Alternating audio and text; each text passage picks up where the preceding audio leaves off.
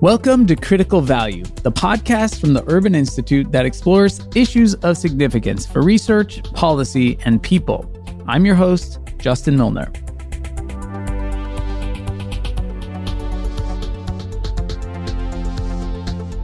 So, over at the Urban Brookings Tax Policy Center, Richard Aksher and Lucy Dedayan study taxes. And when people ask them what they do for a living, this is sort of how it goes. Well, the first thought is always like, oh, you do income taxes. Can you do my income taxes? No, that's not what I do. Yeah, I start with I work in tax policy. And when I get blank stares, I tell them, oh, no, I do the fun stuff. I do cigarettes and gambling and marijuana and booze. So that's more interesting. When you get their attention, what do your friends say then, Richard? Then they actually want to talk, because I do think that income taxes are inherently opaque, but most of my friends have gone to the store and bought alcohol and noticed that it costs a little bit more because there's a tax in there, or they've heard about marijuana taxes. Somehow that's come into their news feed ahead of the state and local tax deduction.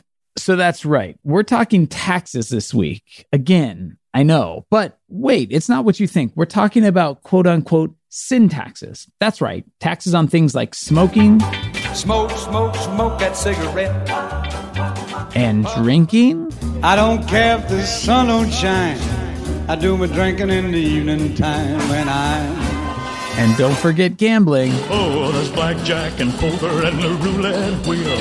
A fortune won and lost on every... And what about...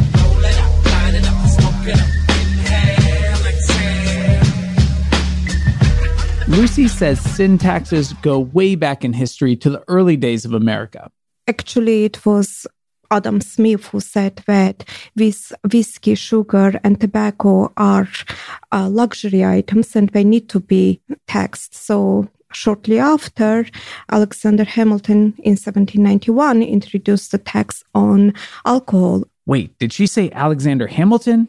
Where have I heard of that guy recently? Let's have another round tonight. Let's have another round tonight. Let's have another round tonight. Raise a glass to freedom. So first we had introduction of tax on alcohol, the so-called whiskey tax in 1791. When 1862 we have the alcohol and tobacco tax. When it comes to early 1900s and we have the legalization and taxation of the modern day gambling around 1931. Nevada became the first state to introduce casinos and to tax casinos. The term sin tax covers a broad array of taxes on items and activities beyond just smoking, drinking, and gambling. It now includes things like marijuana, e-cigarettes, soda, opioids, even plastic bags. Well, if you look at how much, in terms of how much revenue they raise, top 5 would be lottery, alcohol, tobacco, recreational marijuana. But there are new kinds of sin taxes coming into the field, like soda tax or a prescription opioid tax. New York became the first state to introduce tax on prescription opioids. And don't forget sports betting. Last year, the Supreme Court allowed states to expand the legalization of sports betting, and this recent Super Bowl Sunday was expected to be the biggest ever for business. Because sports play such a huge role in our society, they know that the legalization of sports betting is gonna bring a whole new wave of consumers into the market. But just how are these types of taxes different from other types of taxation? Richard's going to talk us through an example. Say you're out shopping over the weekend and you went to the store and you bought some new books and you bought a new pair of sneakers. You paid tax on that, a sales tax, most likely. And you did that because the government is trying to raise revenue. It's not a book tax. It's not a shoe tax. It's not an education tax. It's not a health tax. It's just a way for the government to raise revenue to pay for things like education, healthcare, fire, police protection. But then on the way home, you realized you were running out of gas, so you stopped at a gas station and you paid a tax on that. Now, that was a gas tax. It is specifically on the gas. Now, the government doesn't want to prevent you from buying gas.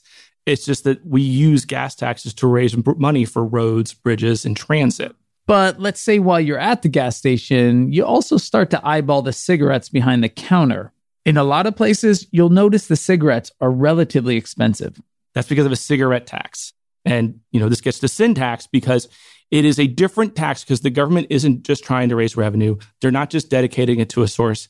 They want you, the consumer, to pause and think, do I really want to purchase this given how much it costs? And it costs that because the government has inflated the cost with a tax. One reason that the government would tax something like cigarettes, well, it's an admission that there are costs associated with that behavior. You could develop cancer, you could develop health problems, and that's going to, affect you, as just a productive member of the community. And if you're sick, you can't work. Okay, so that's a cost.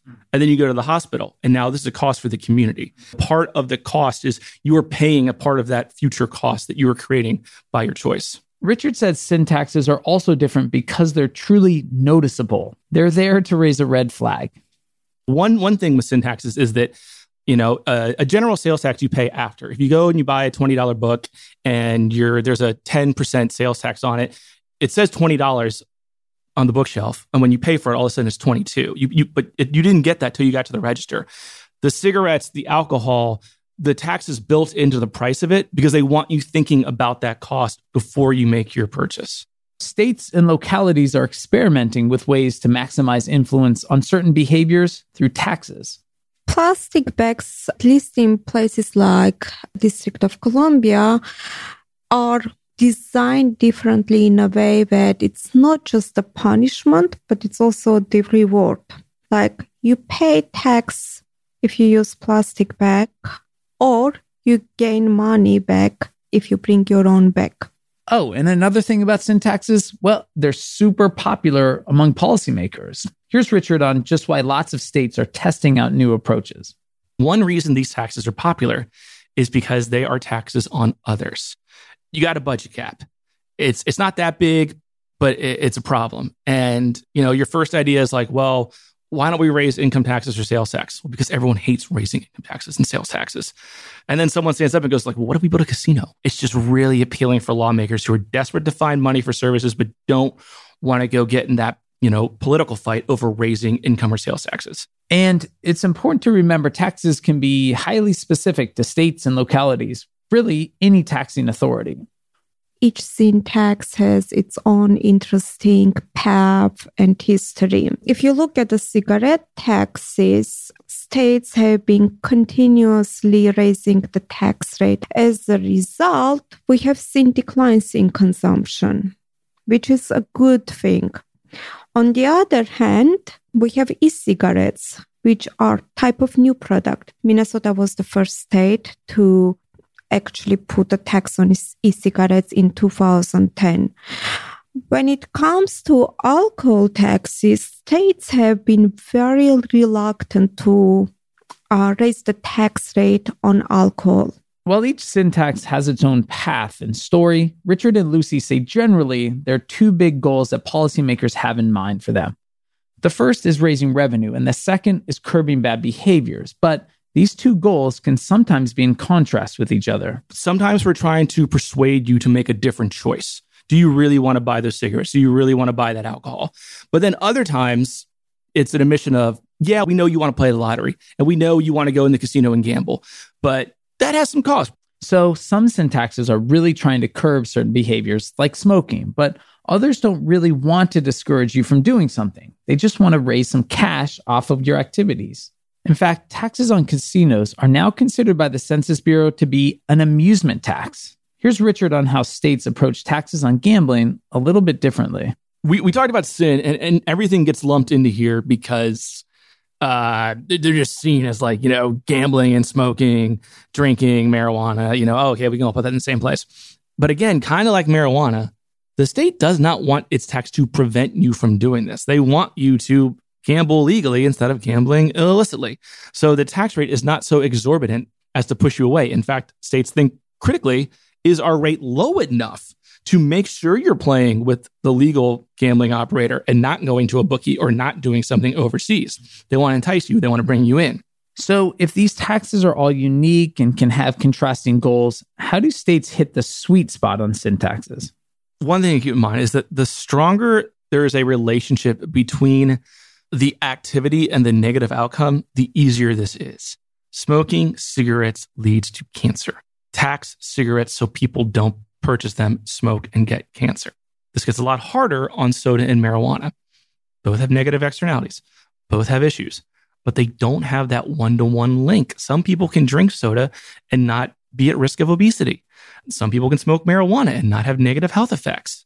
So where do you draw the line? How high do you make it? It becomes a lot harder. When it's a little harder to draw that line is when these questions get murky. And that's when states need to experiment and think through different types of taxes. But Lucy says when states are experimenting with sin taxes, they have to realize that the effects are not static. They'll change in the context of the market over time. States are testing it out to see how much of the market potential is there, how much of the revenue potential is there, what are the behavioral implications of that. We know that the early adopter states go through a steep learning curve.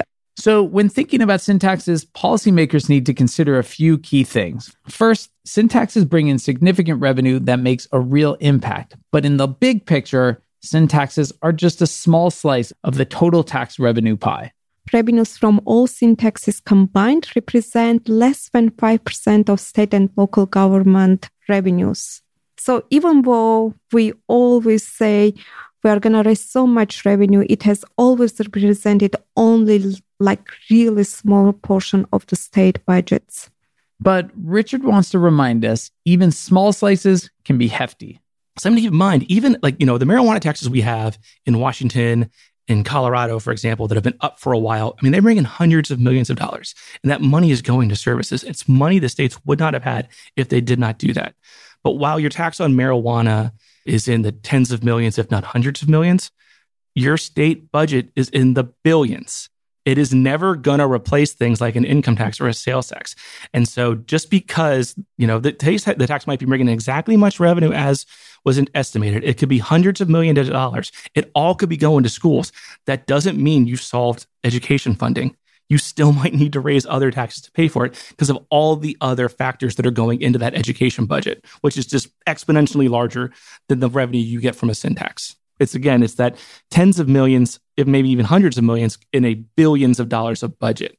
And none of these are solutions to your funding problems. They're possibly at best contributions to a solution, but you cannot replace income taxes, sales taxes, and property taxes. Those are still going to be, the cornerstones, the foundation of your funding system, your finance system.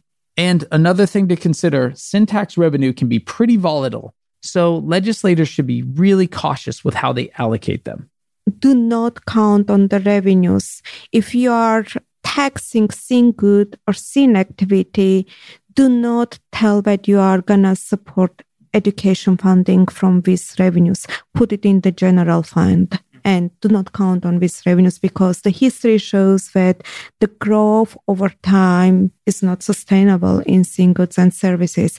And the growth in these taxes, in this type of taxes, the growth rate is much, much lower compared to the growth rate in other types of major sources of taxation, whether it's sales tax or income tax. And Richard says year after year, legislators have to keep a close eye on how these taxes are performing and prepared to make some tweaks. In terms of cigarettes, you should be upfront that if we're driving up the cost, currently, if you increase cigarette taxes, you increase revenue. But at some point, if you really start decreasing, cigarette consumption, you could begin to reduce revenue. And with marijuana taxes, you could be creating a volatile tax that goes up and down based on the economy, based on what your neighbors are doing. The rule is that you should be very cautious with how you're allocating it. Don't make any one program dependent on it. And two, monitor it. You can't just pass a marijuana tax and say, congratulations, and walk out the door. You got to come back year after year and see, how is this affecting the marijuana market? How is this affecting revenues? Did our neighbors legalize it? Do we need to change how we're doing this? You have to continually monitor this tax. Another key thing legislators should be thinking about is what communities are these taxes hitting the hardest? Most of these taxes, putting aside all the various ways we can do this, they're all pretty much consumption taxes, and those are inherently regressive. They are going to be a larger burden on lower income residents and higher income residents just because you both could buy the same amount of cigarettes or alcohol, but that's going to be, and pay the same amount in tax, but it's going to be a larger burden to a lower income resident than a higher income resident. And that's a real critique of a lot of these taxes, is that you are pushing your tax burden onto your poorest residents. There are some other arguments that you should take into account. You shouldn't just slap a label on it and say it's regressive and move on. Like, take soda taxes. Not only is it regressive because lower income people, it's a higher percentage of their income, but also they're more, lower income people more likely to consume soda. But there is a counter argument to this. Part of the point of sin taxes is that they're paternalistic. They represent the government trying to steer people to better behaviors. That said, if the tax is achieving the goals, well, that means the benefits of it are also flowing to that community. If the tax does, in fact, lower consumption and make people healthier, you are having an outsized impact on that community. Further, what are you doing with the revenue? Again, if you have a soda tax and that burden is being placed on low-income residents, and you use the revenue to cut taxes, for high-income people, yeah, that's a very regressive form of taxation. However, if you have a soda tax and you get most of the revenue from low-income people and you feed that money back in by, say, like healthcare programs, expanding Medicaid, childhood education, if that's where the money is going, if you're actually adding money to those groups, then, it's a more complex picture. So basically, in sum, policymakers looking for budget solutions need to remember that sin taxes are just one tool in the toolkit. You always need to ask the key policy design questions. So it goes to, what are you trying to achieve? What is the goal of your tax? And then the second lesson is, did it achieve your goals? Do you have to change the tax? But then I think more importantly, another question is the tax the way you should be getting at this goal? Are there other levers in government that would better get you to your solution? As always, we'll close with some key takeaways. Here are 3 things to remember. 1. Sin taxes go back to the earliest days of America, but they've evolved over time. They now encompass a wide range of items and activities, from alcohol and gambling and cigarettes to marijuana and soda and plastic bags.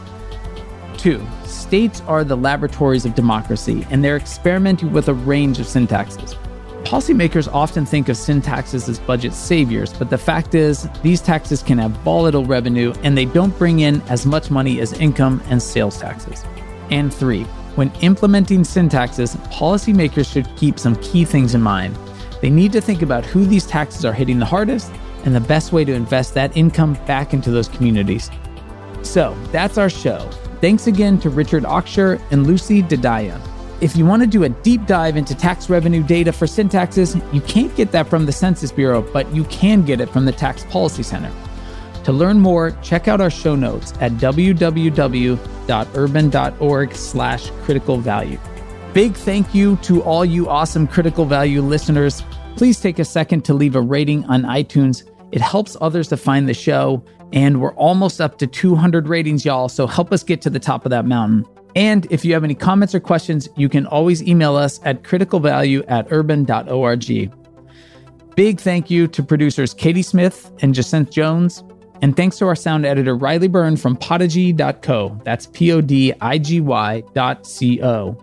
Our theme music is by Moby.